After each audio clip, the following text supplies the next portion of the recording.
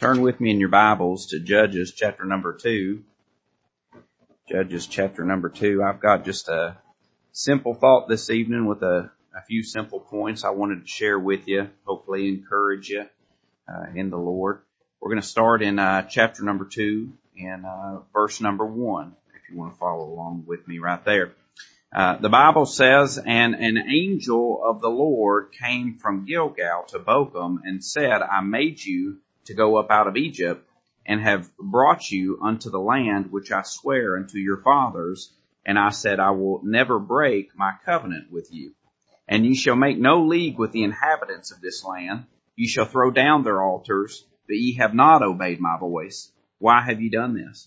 Wherefore I also said, I will not drive them out from before you, but they shall be as thorns in your sides, and their gods shall be a snare unto you. And it came to pass, when the angel of the Lord spake these words unto all the children of Israel, that the people lifted up their voice and wept. And they called the name of that place Bochum, and they sacrificed there unto the Lord. And when Joshua had let the people go, the children of Israel went every man into his inheritance to possess the land. The people served the Lord all the days of Joshua, and all the days of the elders that outlived Joshua, who had seen all the great works of the Lord that he did for Israel. And Joshua, the son of Nun, the servant of the Lord, died, being 110 years old. And they buried him in the border of his inheritance in Timnath-Heres in the mount of Ephraim, on the north side of the hill of Gaash. And also all that generation were gathered unto their fathers. And there arose another generation after them, which knew not the Lord, nor yet the works which he had done for Israel. And the children of Israel did evil in the sight of the Lord, and served Baal. And they forsook the Lord God of their fathers, which brought them out of the land of Egypt, and followed other gods of the gods of the people that were round about them, and bowed themselves unto them, and provoked the Lord to anger. And they forsook the Lord, and served Baal and Ashtaroth. And the anger of the Lord was hot against Israel, and he delivered them into the hands of spoilers that spoiled them, and he sold them into the hands of their enemies round about, so that they could not any longer stand before their enemies. Whithersoever they went out, the hand of the Lord was against them for evil, as the Lord had said, and as the Lord had sworn unto them, and they were greatly distressed. Now, look at verse number 20 there with me. It says, And the anger of the Lord was hot against Israel, and he said, Because that this people hath transgressed my covenant, which I commanded their fathers, and have not hearkened unto my voice, I also will not henceforth drive out any from before them out of the nations which Joshua left when he died, that through them I may prove Israel whether they will keep the way of the Lord to walk therein, as their fathers did keep it or not. Let's bow our heads and pray. Father, I thank you again for this opportunity to stand and to preach your word this evening. Lord, it is my desire that you would just speak to our hearts. God, we need encouragement all the time. We need help all the time. Lord, we're a faulty people that fail so often. And Lord, we need help from you, God, to guide our lives, to help correct us, Father, convict us of sin, to keep our life on that path in which you have made for us, God. And I pray that you would use this message this evening to speak to us and to help us, Lord. In Jesus' name we pray all these things. Amen. All right, you may be seated. I want to preach just a couple minutes this evening on this idea of serving the Lord for multiple generations, serving God for generations.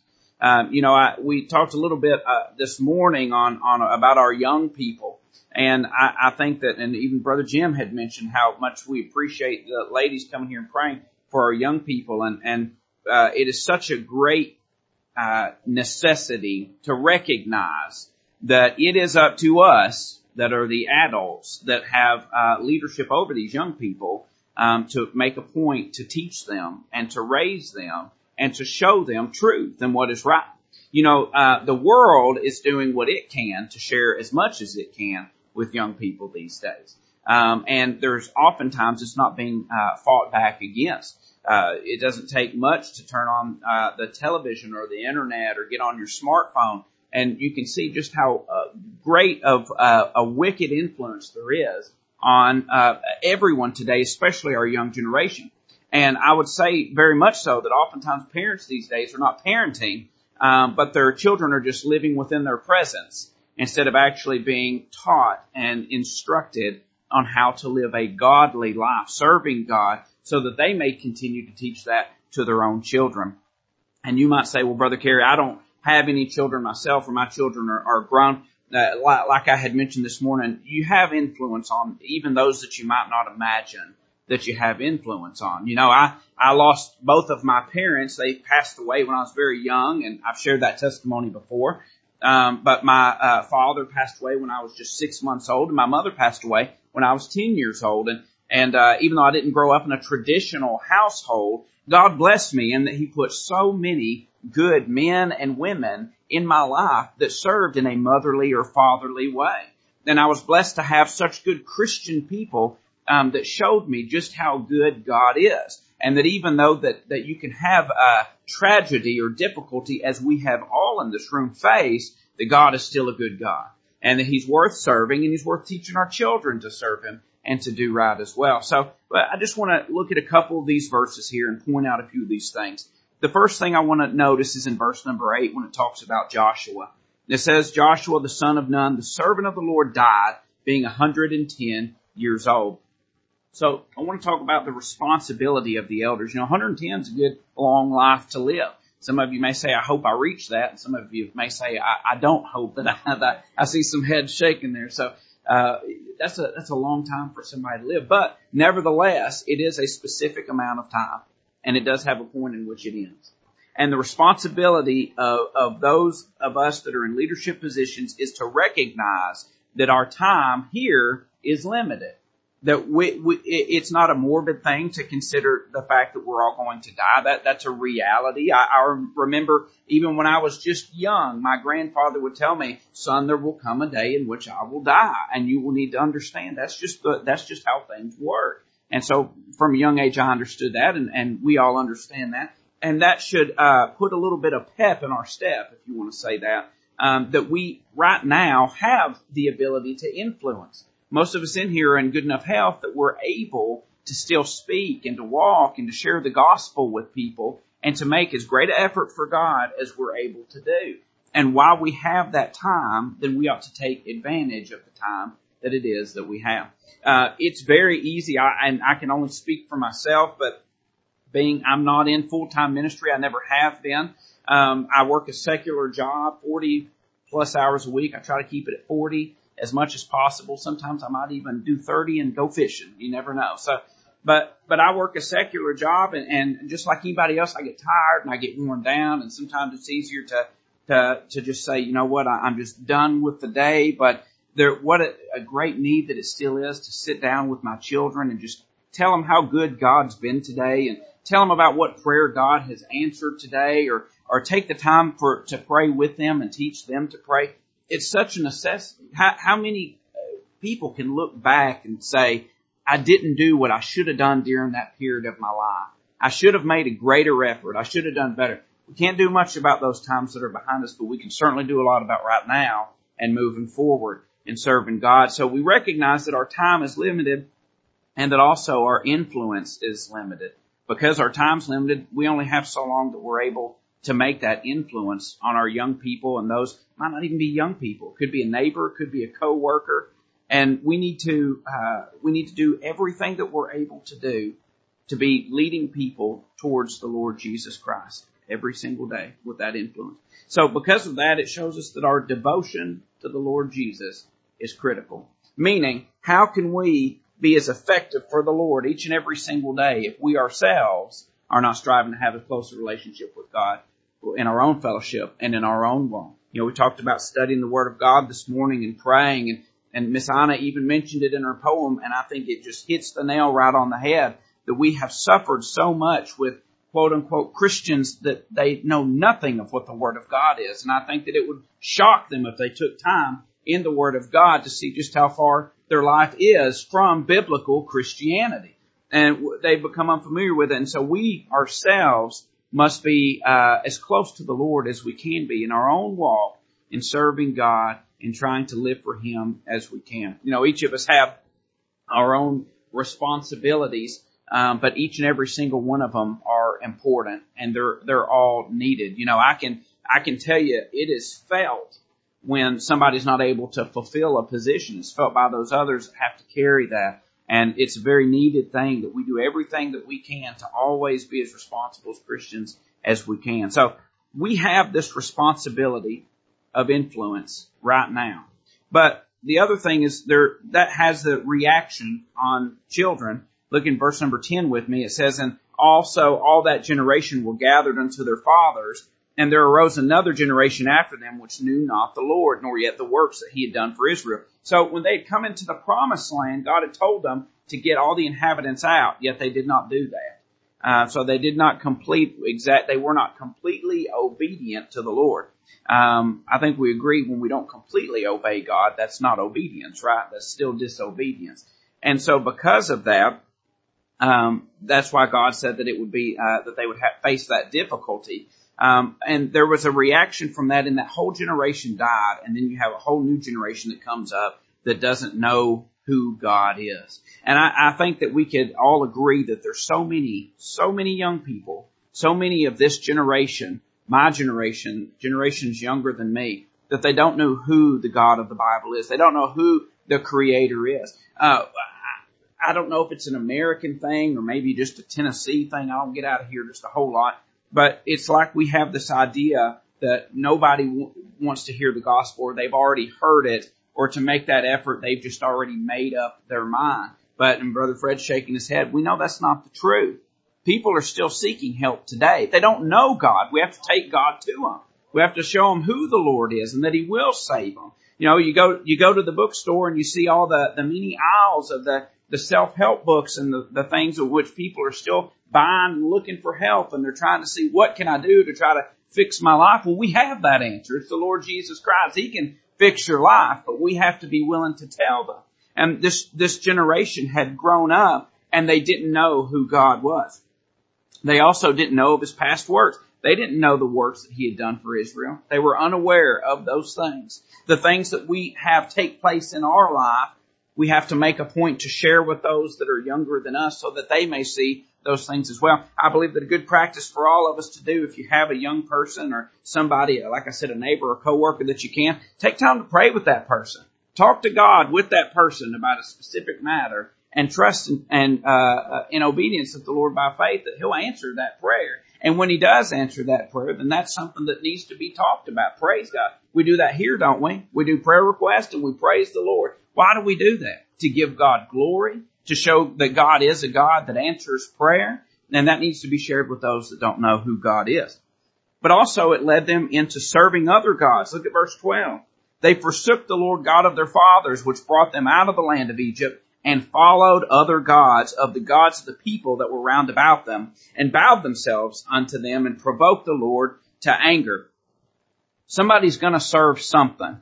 They might serve Jesus Christ, or they might try to serve themselves, or they might try to serve a false god, or they might try to serve work. But they're going to try to do something to fill that emptiness that only Jesus Christ can fulfill in their life.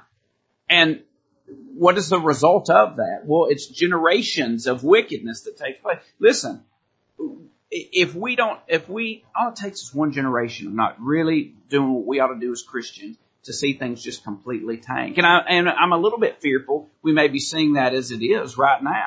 I mean, you see so many people. You see people that either are just so far away from even knowing who God is, living in just pure black wickedness. And then you've got a whole group of people that are waving the Christian banner that don't live anything like the Word of God says. And then you've got a group of people that are Bible believers. And so we have to help them understand that the serving of other gods will never satisfy. It will never make them happy.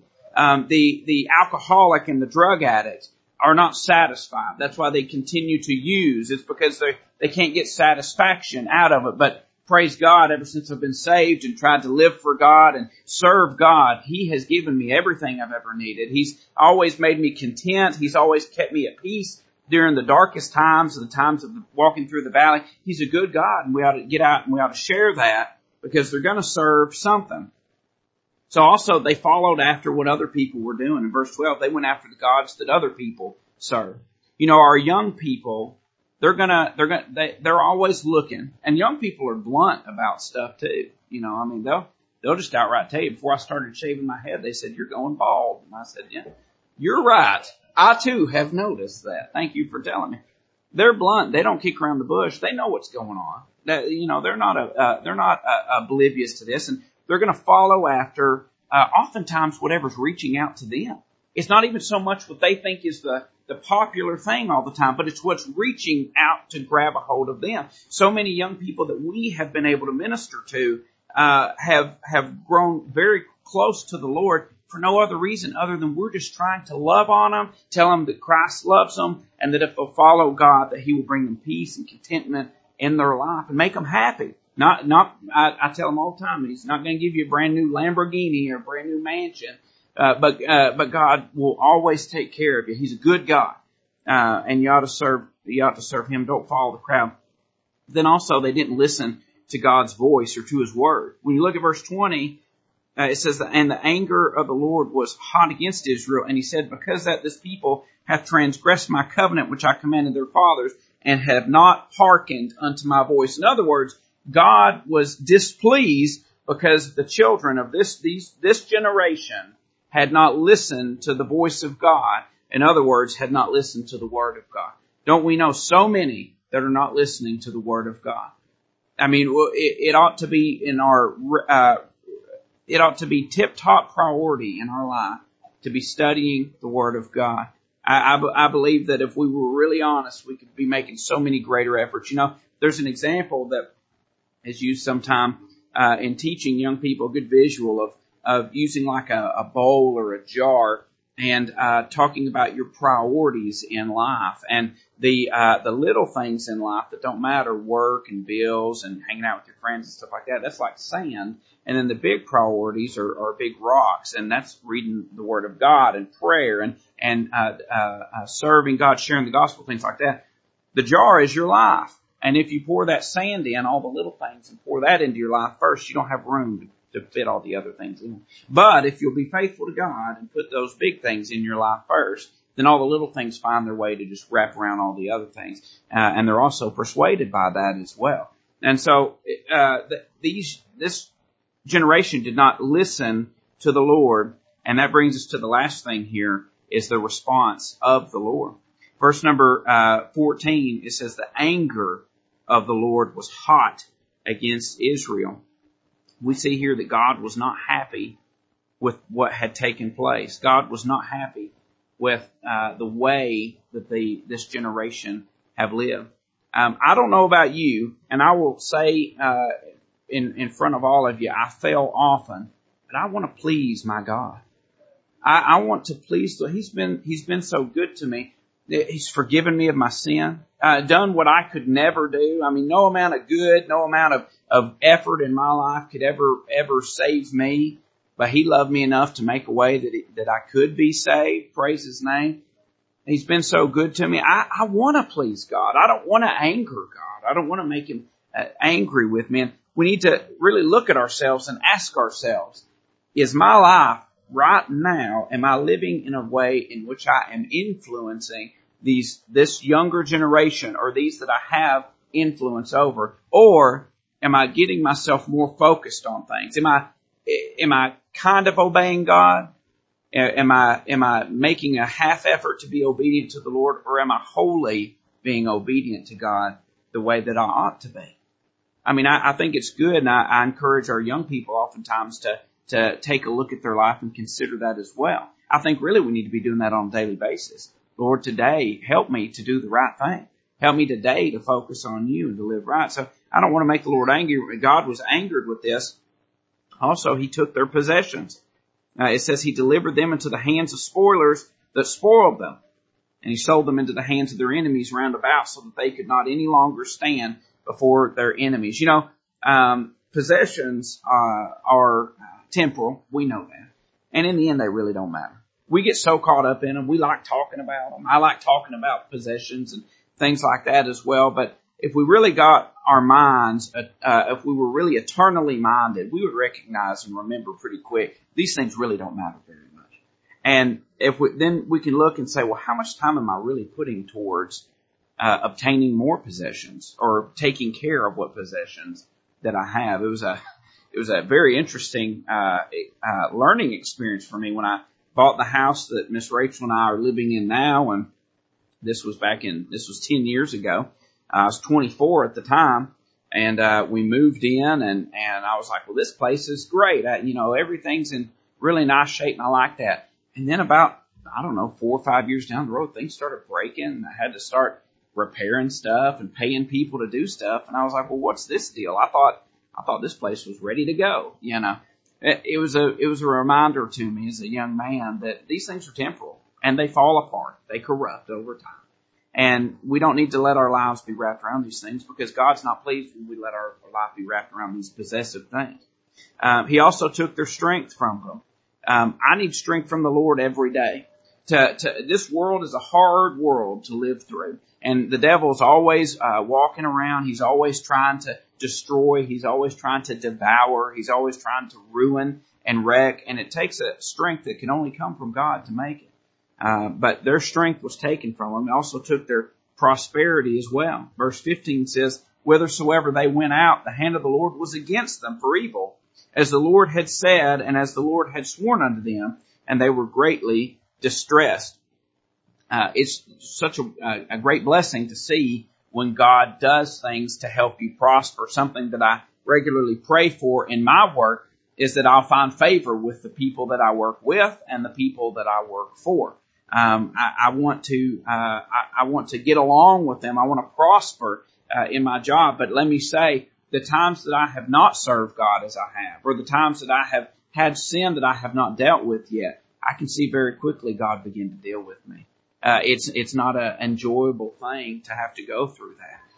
And so we need to understand God does have responses to these things and the way in which we're living. And then lastly, verse number 22, it says that through them I may prove Israel. This was God talking.